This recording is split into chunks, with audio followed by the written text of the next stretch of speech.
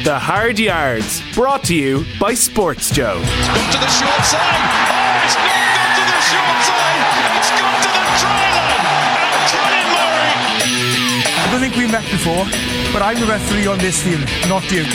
Hi Rob, Zeebs here. Just want to discuss the captaincy next. He's calling. And Ringrose comes through. That is brilliant from Ringrose. Ringrose is going here. What a score! Welcome to the Hard Yards. I'm Andy McGeady. I'm joined by the dynamic duo of James Downey. Andy, how are you? That wasn't dynamic enough, really. Well, I thought I was knocked off again. And Sports Joe reporter Pat McCarry. Hello. Is that dynamic? No, not really. Yeah. How are we? Very good, thank you, sir. Good. All good. Pat? All good, yeah.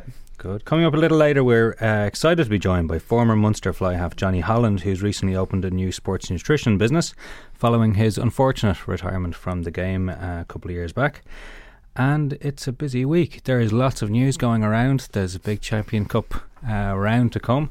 But first, the name on our lips last week, the name on our lips this week, Jordan Larmour. Is it time? Joe Schmidt, should you be bringing this lad in? Are we there yet?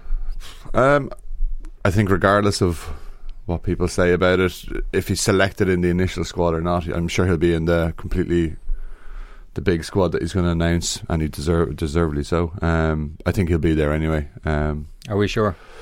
Yeah. Well, yeah, absolutely. You have to have him in. It's interesting. You see, I think Johnny Sexton had an interview and he alluded to the fact that Joe Schmidt had brought it up about him, and that he'd been in camp already, and he's smart like that. You know, he has these kind of, as you'd say, peripheral players in there and learning how it goes. And I think, as I say, regardless, he's going to be in that squad if he's named in it or not. He'll be there training, been there, been around it. I think on form, if you're going to go on form, absolutely. I'm sure Joe knows what his strengths and weaknesses are, 100%, and it's a big step up international rugby. So I'm sure he's out. Look, he's done it at the weekend against Charles Piatow, and he's played against many internationals now and made them look pretty average. So why not?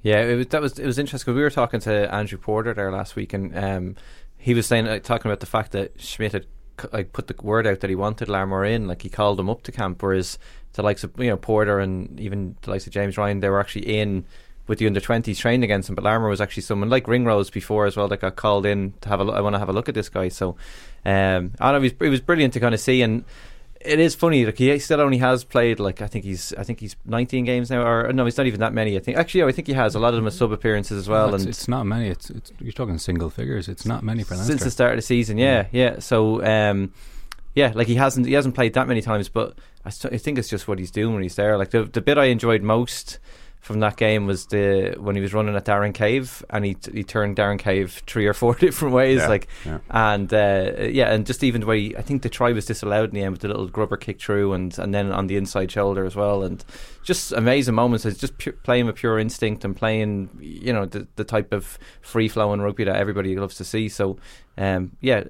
it's funny, each game that he plays, it's making more of a case that he should be there. So I think Schmidt will bring him in, but then I think Schmidt's also, if he likes a player, he'll kind of protect him as well. So I'm not sure whether he'll play, but if he does get a game in the Champions Cup, and does well again in the last couple of games, then he could be in line to play one of these games. That's it. I think if he steps up and he plays, it's Pro 14's one thing, and Europe is another step up again. Yeah. So again, if you're standing out week in, week out in Champions Cup, absolutely, it's a different. I'm not sure the two are connected, and I'll explain why. So Leinster need to win now, this season in the Champions Cup, right? Ireland don't need to win now. Ireland need to win in the World Cup in 2019, September, right? So if you're looking at this in terms of a long cycle, those two contexts are very different. And in the first context with Leinster, you've got people like Natewa and James Lowe who aren't part of the long-term thinking and eligible for Ireland and all that. But then you move into the Irish context, and I found myself digging through the current crop of back three players who might be eligible for the World Cup in 2019, and you're looking at maybe 17 tests and 4 plus 4 warm-ups. That's not a lot of games. So if you wind it back, the warm-ups, you're not really going to blood a player there. It's too late. That June, there's not going to be a test. So you're looking at the Six Nations. Are you going to make experimenting then? No.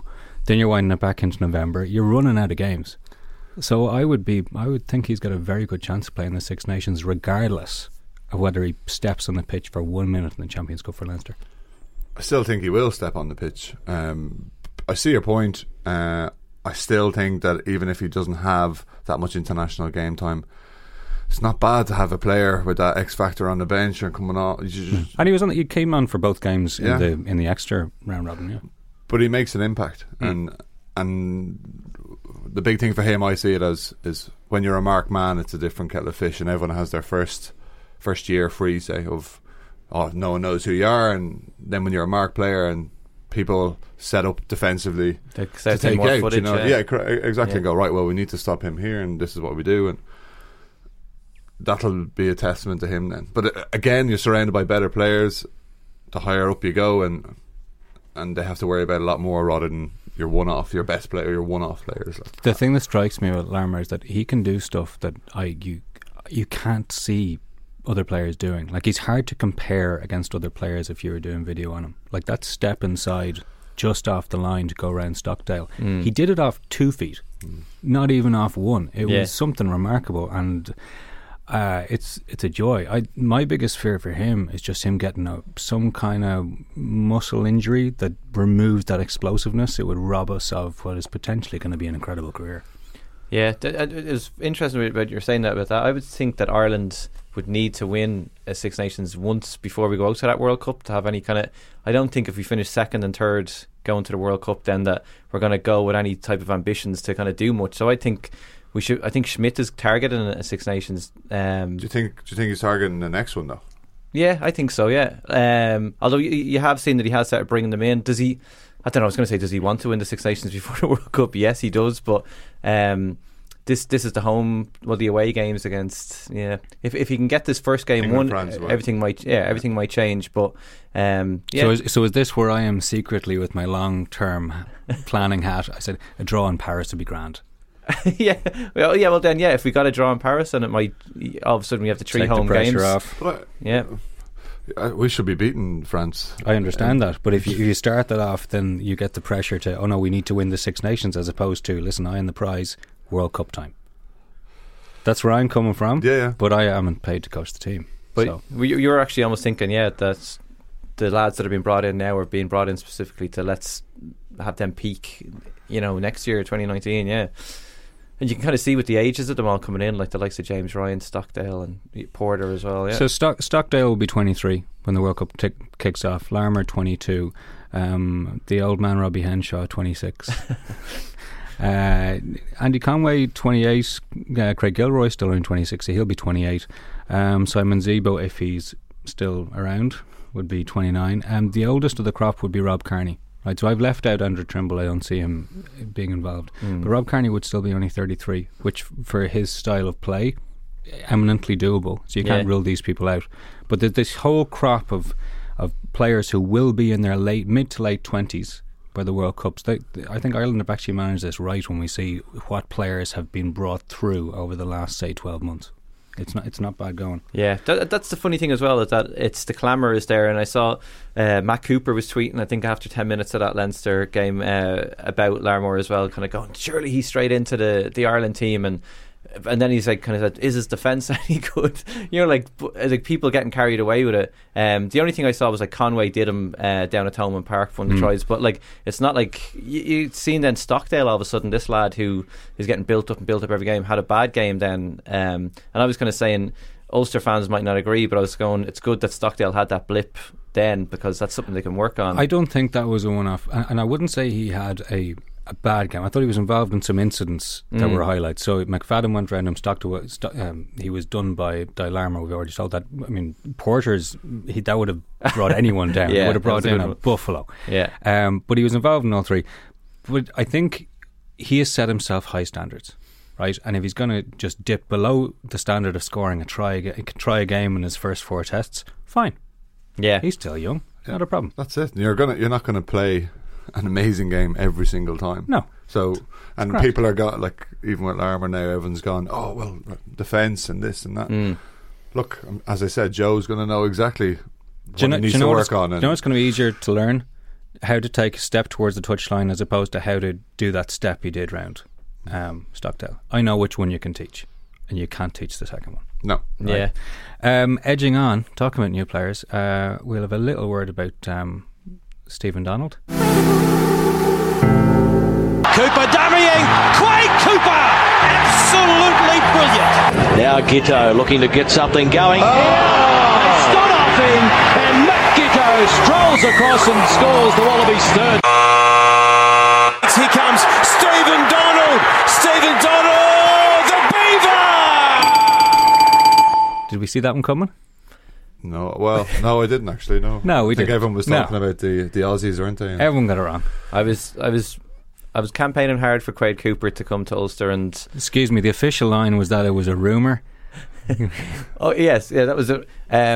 It was very, very wishful thinking, and it was for Ulster's benefit that that Quade Cooper's name first came into the ether, and Matt Gitto would have been a nice second prize, but Stephen Donald, good player, but just it's going to be interesting to see the pace and can he get, if he gets to the ball, if he gets to the ruck, is he going to have the lung full to kind of still be able to have a clear mind to kind of play the tactics as well, like mid-30s. I don't know what type of fitness he's going to have when he's coming over to Ulster, but he's going to have to hit the ground running. If you go, I guess, if he's coming from Japan, he's going to be pretty fit, because their pre-season is probably the hardest pre-season apparently for your 10 games a year I think they play, but could be an astute signing actually. He'll control the game. They just need someone to control it really. I think you look at the experience he has. Look, might be the most exciting ones that Ulster supporters want to see, and obviously your mouth waters a bit more when you see Matt Gitto and stuff. But well, do you know what? If you want a player to come in halfway through a campaign, he's done it during a World Cup. There you go. So yeah, I think it's going to be fine. Yeah, I think exactly, and they just need that. That was smooth transition. Yeah. But stop it. It makes us all feel old. But he's still been there, done that, and he's still been playing. And did you play against him? Did you? Yeah, a couple of times when he's at Bath. Yeah, wasn't his best time. Wasn't his best period playing over in Bath. Probably didn't suit him as much. It's good for the checkbook though. It certainly is. Yeah, was at that time for him. But look, Japan's going to be nice for him as well. But Ulster's going to be he's going to come in, control it. Hopefully he can, because he's a bit more experienced, he can bring on some of those younger guys as well, and they can step up. But it's still only a part fix for what they need. It's just going to bring them to the end of the year, and then they're going to have to completely and right now that's what they need, because we've talked about it before. We're not going to go through it again, but sliding John Cooney out if they had to, or the McPhillips option, there's a lot of variables there. This is something that John O'Gibbs can count on. Quick fix. Exactly. Done. Yeah. But now they have to, for the summer, make a very, very summer signing. Yeah. Now. Yeah, but announced to be announced. Oh, sorry, yeah. For next season. Officially, I'm doing air quotes here. Okay. Officially announced later on. So who have you got? I'm not starting any rumours. Just get Pinar back. Start that the minute this podcast. McElroy will have to step up again, big time. It's called anonymous donor. How are Ulster going to go this weekend then? Big game, La Rochelle at home. Yeah, La Rochelle. They've started the season on fire, didn't they? But they're tapering off a little bit. Like they could put 60 points on Ulster now, but it's a nice taper. Yeah, they did. I think they drew with Oyonnax, like Mike Prendergast's side recently as well, and I think was it Wasps kind of did them there just late last year and stuff. So like Ulster will have it's completely different, I suppose. Almost they're going to send out the crack squad here, Ravenhill. It's a shame it's not on a Friday night, it's on Saturday afternoon. Yeah, lunchtime. Yeah, which might kind of take away from the atmosphere a little bit, but they just need to start fast and get the crowd behind them as well, and have a couple of big moments, and I think they're capable of it. But then that's the thing about Ulster as well this season, they're capable of also getting hammered. I think as well sometimes that time can work in your favour as well, especially with a travelling French team. But there's something, I don't know, I see something different in this La Rochelle side in terms of, okay, not a great result in Oyonnax, still a tough place to go, especially when they're Their backs against the wall. I presume it was annoying her. I'm going on the basis, was it? Yeah. Okay. I still think that they're a decent enough side though, that they'll have enough confidence at the moment to actually do a job in Ulster. Ulster are very low in confidence, and you can see it. A lot of fingers been pointed left, right and centre. So La Rochelle currently on 15 match points, leading that Pool 1. Ulster on 11, Ulster on 13, Wasps on 10. But and La Rochelle they've Wasps away then next week. Yeah. So. And Quins are see, this is the problem. Quins are gone. We don't expect Quins to do anything now. So Ulster have had their lot. Yeah, fill their boots against them. Yeah, exactly. Yeah. This is they need this game. If this game is gone, they're not going anywhere, I think. Yeah, and if you're an Ulster supporter, you want to be involved, of course. But is that a bad thing to kind of, or?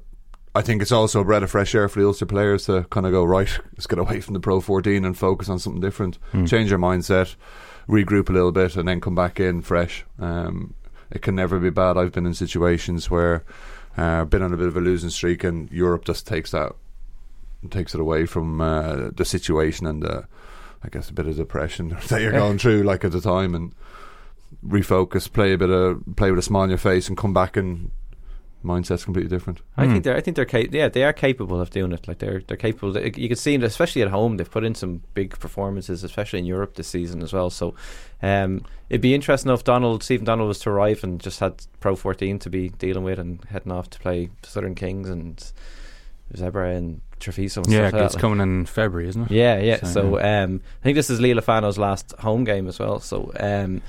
Especially like you look at the backline. Every time you look at the Ulster backline, you're like, these guys are capable of cracking out 2 or 3 tries as well. So, and then you hope the likes of Henderson's had some big games for them this season as well. So there's potential for this to be a high scoring game. Yeah, it'd be a good one to kick off on Saturday. Yeah, good one to, if you're sitting there and watching the games, it's a good one to start off with. So moving to, there's going to be a funny week now. Munster travelling to Racing. Never mind anything about what has happened before with that fixture. The pre-match media work from Racing with Simon Zebo seemingly confirming his move there, and that's kind of how does that sit with us for a start? Because for a start, the only thing confirmed that so far was that Zebo was leaving Munster. Yeah, that's the only thing anyone confirm. Andy, fine, okay, yeah. Come on, Shit, I didn't know where he was going to go, actually. You know, I was, for 1 minute I thought I was going to be Stad there, you know. And mystery. Sure, look, it's the world's worst kept secret, really, isn't it? Like, everyone knows about it. It's just been confirmed. Players aren't going to pick up the paper this week and go, oh my God, he's gone there, is he? And we're playing him this week, you know. Yeah, I am shocked that there's gambling going on here. Yeah, exactly. It's like, to me, it's I wouldn't say a nothing story, but it's the way the French do it. Whatever their rules are about signing or announcing signings until a certain time. I don't know the ins and outs of their rules, but look, everyone knows it. It's all been but confirmed by himself, and look, it just adds a little bit more spice to the game, actually, doesn't it? So if Racing beat Munster this weekend, then they'll both be top of the pool, 15 points, assuming no bonus points in play. Yeah. Right, so this is a huge game. Can Munster go over there and take some of the spoils? They can, but like Racing look bloody good against Claremont, putting 50 points on Claremont last week. Well, Claremont in inverted commas, I'd say. Yeah, but you still though, like 50 points is 50 points, no matter. Like if you're winning 30 points to 10 grand, fair enough, but 50 points, like, that's a hiding, you know. And I think Racing just seem to kind of getting their act together this year a little bit. Have you seen footage of the new arena yet? I have, yeah. It's an odd looking beast. Very strange with the three sides. Yeah. It reminds me of, do you remember when Arsenal got some work done on Highbury and they put up the mural over the North Bank? It's kind of it is that feel to it, because there's no one at that end of the stadium. You wouldn't catch me at an Arsenal game. Sorry. But no, I was going to say Jim here. Yeah. Well, actually, I've been to more Arsenal games than Tottenham games, but I was going to say, I thought you reminded of the Aviva a little bit. The Aviva, yeah, we're very good at 3-sided grounds here.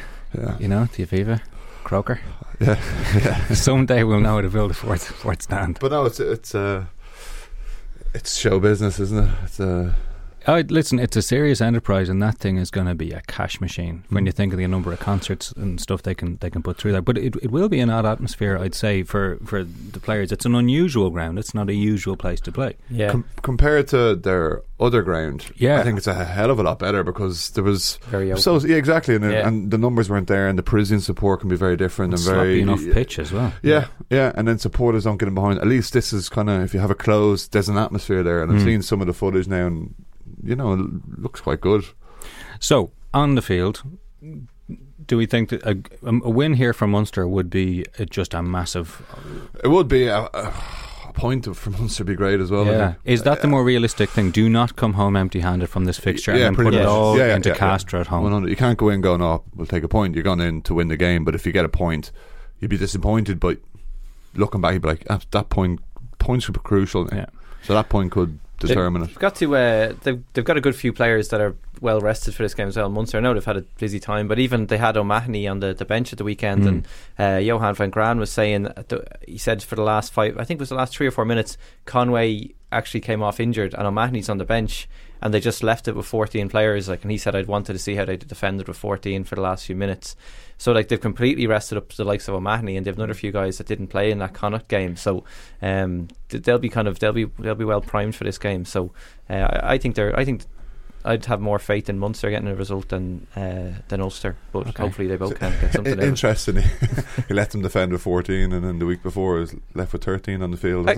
Maybe it's like you need the grand plan. You need to practice. Yeah. Sammy, you need to go out. I need a 14 men for the entire game with 13 for a while. Can you arrange that, lads? Yes, I can. Leinster, cruising. Top of the pool now after the back-to-backs against Exeter. They're well clear, 18 points. Montpellier second in 13, and Exeter aren't going anywhere with 9. They'd need miracles. And Glasgow at home, who are out. Yeah, right. So this is potentially a very big game for Leinster, because as of round 4, right, the seedings look like this for the quarterfinals. Claremont are in first, Leinster are in second purely on points difference. Munster third, La Rochelle fourth, Bath fifth. There's a whole clutch of teams there around 13 points, by the way. So this could be one of these years where you're looking at all sorts of ramifications, including going down to try scored. But Leinster need points from this game, which is an odd thing to say about Glasgow because they're a hell of a side. But will Glasgow target this game in any way? It's always been a good fixture, to be honest. It's always been a very high scoring game. I think, as you say, Glasgow aren't afraid to throw the ball around. I see Leinster winning. I think it's going to be a very good game, high scoring. Glasgow have nothing to lose, can be dangerous. Leinster pretty focused, so Leinster at home. And I just think that because if Glasgow are still in it, maybe might change it a little bit, but I think that because there's nothing to play for as such, that Leinster will have that edge mentally, that they'll actually just they'll run them over. I think they'll win. But I think of all teams, Glasgow can be a bit of a bogey team for Leinster. I know I'm kind of contradicting myself a little bit, but I'll be going with Leinster to get 5 points. It'll be open. There's a little bit of bite there, isn't it, between both sides? Like they wouldn't be the best of friends. Like, so they could go over and just try and damage them, I suppose, and have no shame about saying that as well. I think it could be an exciting game to be at. I almost think of the Quins Ulster game where just one side just goes feck this and starts throwing the ball around, and that could do a bit of damage to Leinster as well. But they're in such good form at the moment, Leinster, and they're just such a great unit, and just so many lads coming in. Like, you almost could. You're talking about like 35 players they can pick from at the moment, and any one of them would be able to do a job for you. Like, look at McFadden in great form at the moment, and then we're praising the likes of Larmour, but like Rob Kearney, just a man to come back in and be on top form, and even Healy well rested as well. So it was funny. I think TG4 flicked to the stands during that Leinster Ulster game, and it was there's a who's who of Irish talent. Yeah, it was sitting there in overcoats. Yeah. Well, that's what the selection is going to be interesting for the next 2 weeks, because we need points at home, got to win that one, and then it's Montpellier away. And hopefully, just to spin back to, like, if Leinster do, let's say, squeak a win, right, high scoring game this week, if they get bonus point, great, but they really do need to open up something on the tiebreakers. If they do slip down into third or fourth seeds in this, suddenly you're in a much worse place because you cannot get a home semi-final. Right, so the way that the draw works, first and second you have the potential. You're not guaranteed home semi-final if you win your quarter, but third and fourth you can't. You're always travelling away, which makes your adventure in the Champions Cup much more difficult. So they'll be well aware of that. Last point just before we move on, Connacht will need to keep an eye on what Claremont are doing this year, right, because Claremont are second favourites for the Heineken Cup behind Leinster, but they're 10th in the Pro 14 and well off. And the way that the 20th seed for the Champions Cup works next year is that it's the winner of the Champions Cup, if they're not already qualified. There's Claremont and big red lights there. So that would mean even if Connacht won the Challenge Cup, if they slipped up in the Pro 14, yeah, right? So there'll be a lot of eyes on what Claremont are doing, how they're going to the competition. We might come back to that. We're joined on the line now by former Munster fly half Johnny Holland. Johnny, welcome to the Hard Yards. Thanks for having me. Right, I'm gonna just go a little flashback. April 2016, Aviva Stadium. People are walking away from a very good Leinster-Munster match talking about Johnny Holland, who's had a stormer at fly half, scoring all 13 points. Johnny, I'm now talking to you about nutrition business. We're going to come back to your gap in between, but what is the new business? I suppose when I was playing rugby, I was very interested in nutrition anyway, and it was something I kind of had to be interested in because I was only a little fella, as Jimmy knows, and I had to do a bit of work on my nutrition to try and get bigger and play with lads that were a lot bigger than I was. So it was always something I was interested in anyway, and I did some studying and did my postgraduate in applied exercise and sports nutrition, and I was kind of just biding my time, finding it hard to put myself out there, but I've kind of finally taken the leap and set up my own website and kind of nutrition consultations and health and wellness talks, which I kind of incorporate my story as well of my rehab and what it took to get through it and how to deal with it, and kind of changing over from transitioning from rugby. It's kind of a career change that people can that they can kind of bring back to their own lifestyle and how they go through things as well. So it's newly up and running, but it's something that's kind of quite exciting for me. Well, let's jump back then. So you do, apart from the nutrition, you've mentioned that you're looking at sort of resilience and health and wellness. How hard was it to take when barely 6 months after that game you were out of the game? Because you'd had trouble with hamstring before, but suddenly it said no. And what happened then? Yeah, it was obviously the most difficult thing that I've been through. It's not something that you can kind of prepare yourself for either. So it was hard to take. Like it's still hard to take, but you have to get on with it. So trying to find your own way to do that, or trying to learn from different people is key to it. But I don't know if you ever get over it. Leaving the game when you're ready to leave the game is probably hard enough, but when you're just kind of getting a taste and kind of starting to enjoy it a bit more, it's definitely a hard one. And for those of us who have pulled a hamstring before, you're not talking about a simple hamstring pull. What exactly was the impact on you? So I tore my hamstring from the bone, which the hamstring has 3 tendons at the top of it, and I tore them all off the bone basically. So the surgery was to attach them back on and rehab the muscle to try and get the bulk back in it and have a normal hamstring, which sounds straightforward enough, and that's what I thought when I was going into my surgery as well. But the way it turned out, I don't know what happened in between, but I was rehabbing with not a lot of hamstring there, not a lot of tendons attached, which I didn't really know, and it was never really going to last, even though I didn't find that out until I saw the final specialist, I suppose, and he kind of shed some light on what was actually going on, or in his opinion anyway. There was a couple of opinions thrown out there, but that's what he was kind of thinking. So out of the 3 tendons, I don't have much of them still attached, so some of them are recoiled into my hamstring muscle, which you can't really get back. And if you were to try and get them back, it's kind of a very messy situation, and there's no guarantees that you'll get anything from it. So it's a frustrating one, because maybe things could have been done a bit differently, but that's the way it is now. And it's because I don't have all the tendons attached, I guess very bad tendinopathy and whatever is there, because that's trying to take the strain from what's not there, so it's very overloaded. Okay, so we're a good few months after that. It's now the second life for Johnny Holland, but you were a fan, I was reading a piece on Rugby Players Ireland, of giving nutrition advice or being asked for it by some of your colleagues when you were still playing. So is this a habit that started young? Yeah, it would have been. When I trained with Paddy Roach over in Fort Chin in Cork before we moved over to CIT. That was my kind of first taste of it. So we were doing weights with Paddy all the time. I was probably 17 or 18, and he was the first one to kind of give me nutrition advice, and I just I took it on board fairly handy because it was something that I'm always interested in anyway, but it was something that I've been forced to be interested in as well, to try and take part in a sport like that. So I always kind of took a liking to it. I've always been fairly interested in kind of asking more questions, where some fellas are happy just to know the information. I'm asking why and trying to get more out of people. So it was just it was kind of a natural thing for me. So when you said you were a smaller player at the time. So what did you need from your diet? A lot of food. You'd be surprised how smaller lads might actually burn a lot more calories than bigger guys. But it's just kind of down to your metabolism and your genetic makeup as well. I suppose how some people can burn a lot of calories and they don't think they're doing much. I remember we wore sensor armbands when Warren Bradley was doing his PhD with us, but some of the calorie output, and you wouldn't really expect it. You can pretty much, it's a free for all when you're eating. You have to kind of cheat through your week some way, because you have to get the calories in, or you're not going to perform, or you're going to start after a couple of weeks of games, your weight is going down, and that's not a good thing.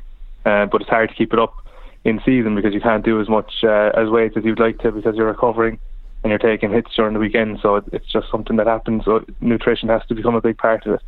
Jimmy, how was your diet when you were playing? I don't know why you're laughing at that, Johnny. It was interesting, but I was actually going to ask Johnny. Do you know when you have to? Do you know there's other players as well in the squad who would nearly force feed themselves and would pain to kind of eat 2 meals a day just to kind of keep up because they burned that extra bit? Did you struggle to have those big meals constantly? And did you and again when you finished then on the back of that, was it fine to kind of go right back to normality and eating smaller portions? Well, when I was I think it's a different kind of training, trying to make yourself eat that much, because you can't just do it. You can't just start one day and say I'm going to eat twice as much as AHS, so you can't do it. I think you have to kind of step it up gradually. And at the start it was a pain, but I got very used to it, and it just became second nature to me. But at the same time, I thought I was eating really healthy food, and I was trying to do it by the book, but that's a lot of food volume for what you're actually getting in. So I could have helped myself in a way, which I started to learn more and more, but it's still a lot of food regardless. So yeah, there was times you're sitting in front of the plate and you're actually just force feeding yourself, or you have to have another snack and you just don't want it. And it's kind of there's no freedom with that either. You have to eat constantly, and you might be out with someone and you're just looking for food, or you might be calling over to friends. I was bringing food with me to call over to friends. It was like bringing a bowl of porridge in a shaker and stuff like that. It was sad, but it's just stuff that I had to do. But when I gave up the game, I had a disgraceful appetite anyway from doing that for so long. So I still eat quite a lot of food, but I have to, because I still waste away if I don't have food. And all I'm doing is some gym work. So the fear of turning into a little boy again, I suppose, after being a rugby player, it still gets me. I still try and eat as much as I can. Jeez, there's a lot of listeners going, my heart bleeds for the man who loses weight. I know, yeah. And if he doesn't. Yeah. Yeah, it's good sides and bad sides to it. It's obviously, it's handy because you can get away with eating a bit more, but it's just something in my head that I have to keep eating, and it's still a bit draining, but I'm definitely more relaxed about it. But I know people are going to be thinking that, God love you. Johnny, would you have, since you started this up, do you have a few rugby guys that you'd be in regular touch with, even if it's amateur, and is there a few kind of tips that you'd give them for their nutrition? Yeah, I'm coaching out in Con anyway, so there's always lads asking me things, and there's a few of the younger lads always looking for a bit of advice on it. So there's a few lads playing rugby that I'd be in touch with, alright. And do you have a top 2 or 3 things that you'd kind of advise them to kind of look after their own nutrition?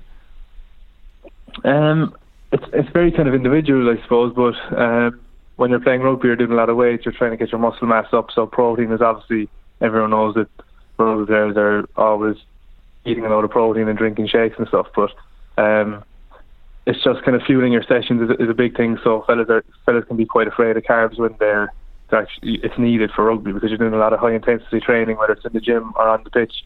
If you don't fuel your carbs properly, then you're not going to feel great. But that becomes a bit, fellas get a bit afraid of it when they do put weight on a bit easily, that they get totally afraid of carbs. Like, so I think understanding that is the main thing that I try and get across to people, and eating before and after sessions and things like that. But it is very individual. Like, you wouldn't want to be putting out blanket statements too much, and then it just doesn't suit some people, We were talking to Cian Healy recently for the podcast, and he was saying to us that what he's doing now is he just eats when he's hungry. Like, he doesn't have any set meal times, and he says that's doing better for him. Do kind of a lot of lads do that type of stuff? Sorry, that's the work of a forward right there. Eats when he's hungry every 53 minutes. It's grand for him when he's that big. But I know he's been bigger, so maybe he's changed his tune. I saw some of that. I saw an article from some of that conversation about him, and he's dropped a load of kilos. But like some people, if they eat when they're hungry, they'll end up putting on a lot of weight, But so you have to have a bit of structure, and you can't just listen to your body completely unless you're like him, and he's probably been into his diet for a lot of years now. So he's well versed in what his body needs. But if you say that to the average punter, I think they'll just start eating whenever they want, and that might not be the best thing either. When you talk about structure, are you talking about things like meal plans, food diaries? Are these things that help people?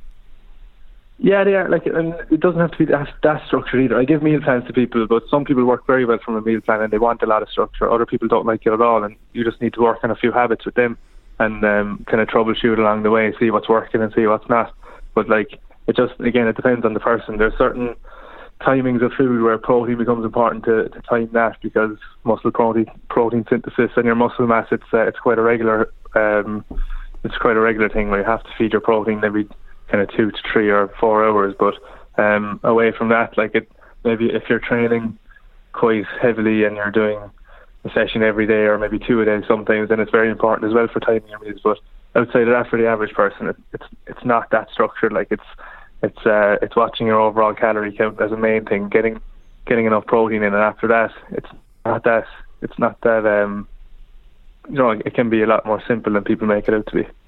So your target audience here for what you're doing here with your business, I'm presuming it's not just athletes. It could be just someone who wants to eat better, or to fuel their body a bit better, correct? Yeah, exactly. Like it. I would definitely say that it's not so, like, sport is a big thing for me, but any average, like the average exerciser going to the gym a couple of times a week, or anybody just wants to lose some weight, change their body shape, feel more energetic, that's all my kind of thing.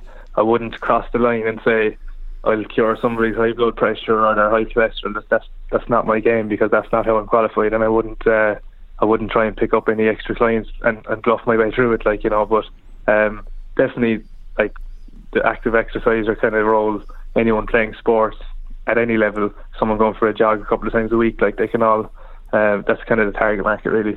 I was listening to a talk from Dr. Sharon Madigan. She's the nutritionist for Team Ireland, and her job, it's fascinating, because I'm reminded of it because, Johnny, you mentioned everything is individual, and she was preparing all sorts of different athletes for solo sports, team sports, explosive sports, long, imagine Olympic pentathlon, you're there for the whole day.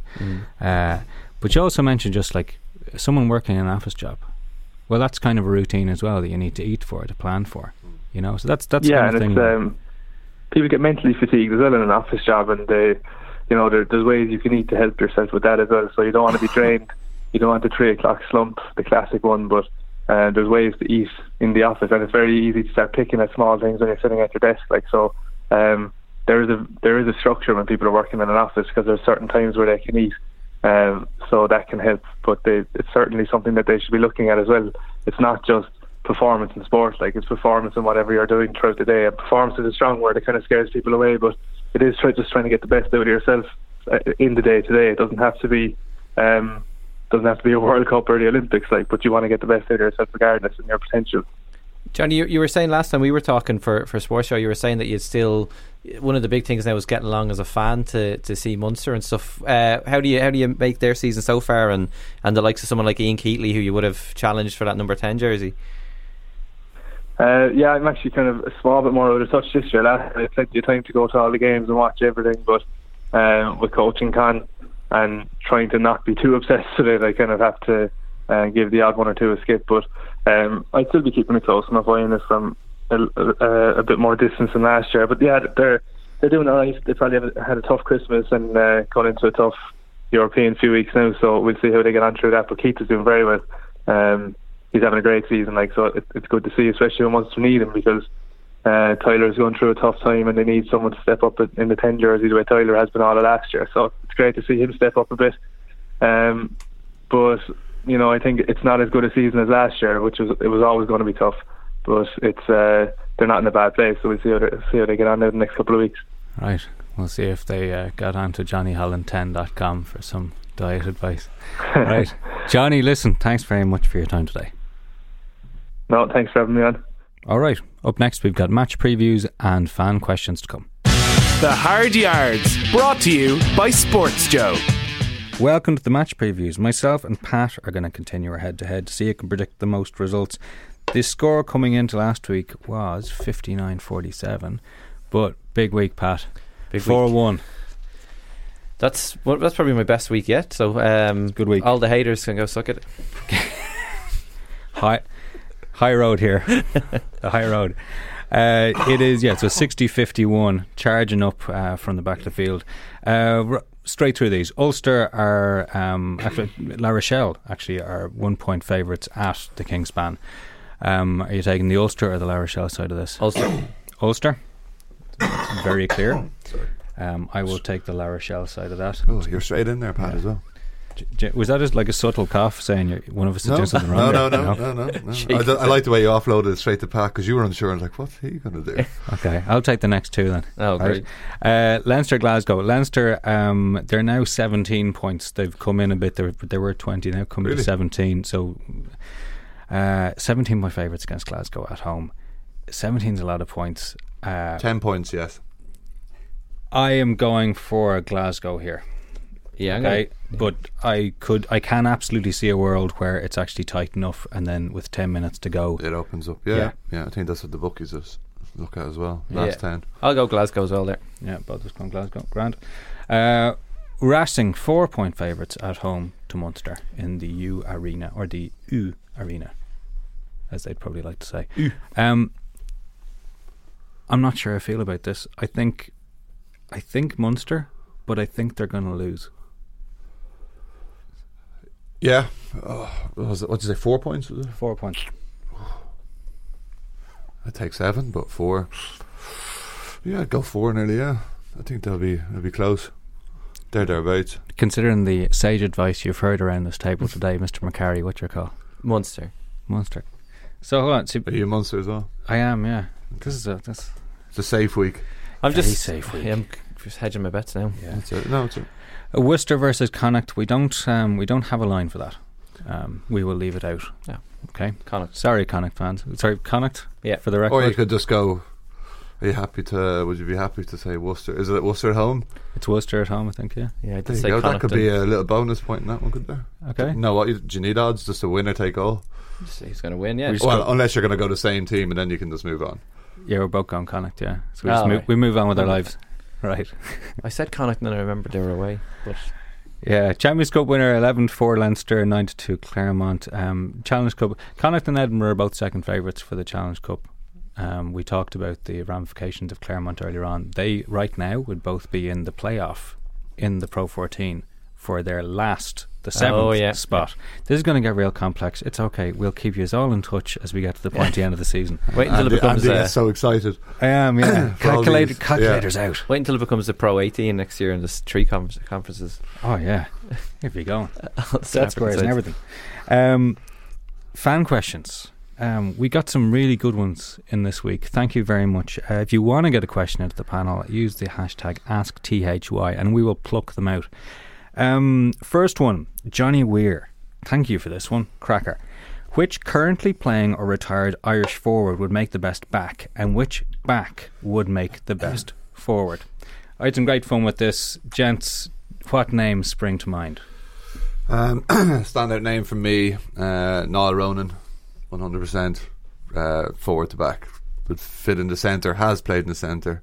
So we were in the coffee shop earlier on, and you said, I know one man straight to mind, there's nobody else. Al Ronan. Yeah. Skill level, reading in the game. Could have played in the centre. I remember they did try Dennis Leamy in the centre, but no Ronan, just intelligence, skill set. So there's a world where the Munster number 12 was occupied by Niall Ronan for many, many years. There was the time where he actually played in the centre, yeah. So, yeah. But comfortably one of the most skillful players I played with. So okay. So forward to back, any candidates? David Wallace, because he's just that good of an athlete that he could just turn his hand to anything if you got him young enough.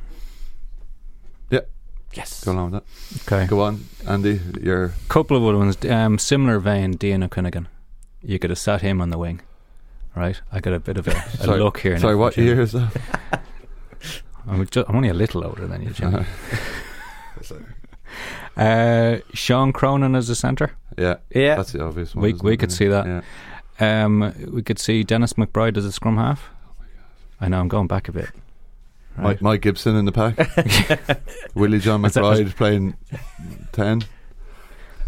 Let's move into the back, so we'll do a good job in the pack, lads. Been a quiet week. Old man McGeady was having fun with this. Right, backs into the forwards. I've got my wild card here, but Jimmy, you got any candidates? Backs who would have made even a passable forward. The bar is going to be low here. It is. I'm struggling to think. It's much harder, isn't it? Yeah, it is. Because when you're looking at the forward, you're going, well, can they pass at all, and do they have a bit of pace? That's it, right? Yeah. But a back becoming a forward now. The intricacies are. Yeah, you want to lose a lot of natural skill at once and just gain. Obviously, every single back that you're putting in is going straight in the back row. Yeah, almost certainly. Yeah. I've nothing that's jumping to mind, but I'm happy to. Right, next. Yeah. What do we got? Brian O'Driscoll. Latter stages of his career, Brian O'Driscoll. Okay, yeah, okay. I did put him on my list for that reason. Like, he did act as an auxiliary back row and was very good at it. Yeah. So he's on. If you needed someone to do a job, and I was going to think of Henderson as well. Rob Henderson as well. I've got one. Oh, sorry, Irish player. Ignore me. I've got there's other one. Yeah. So pick any Fijian backs, just stick them in a pack. Yeah. Exactly. John McWeeny, one cap versus New Zealand, but used to play second row. There you go. It's cheating. What a cap it was as well. Jim's not happy with me today. No, it's not. No, it's all right. It's all right. It's good thinking now. Yeah. I can't pick myself now. Your school's career. I'll play a nice 6 defensive role. I could see that. Yeah, you need to bulk up a bit though. Oh, jeez. Okay, next one from All Things Oval. After a few red cards recently given due to reactions and frustration, what piece of frustrating, cynical play often let go do you wish was left in 2017? Couple of examples he gives us, chat back to refs, appeals for cards, legs left there to trap players in a ruck, people falling over people that they could avoid. I will go straight in. I don't like the back chat trend from non-captains. If you're the captain, you've generally got license to have a word. I don't like the non-captains chatting and waving the fingers. Yeah, I'd agree. And very football-esque, looking for yellows, going up looking for cards, or doing the TMO sign. Again, if you're the captain, go up there, say, listen ref, I'm telling you we have something I would like to ask you to have a look at. Very polite, no problem, you're the captain, you can make a request. But doing the signs to be and that's for the cameras. Like, also the wooing and stuff like that, I know it's part of it. Like what's the wooing?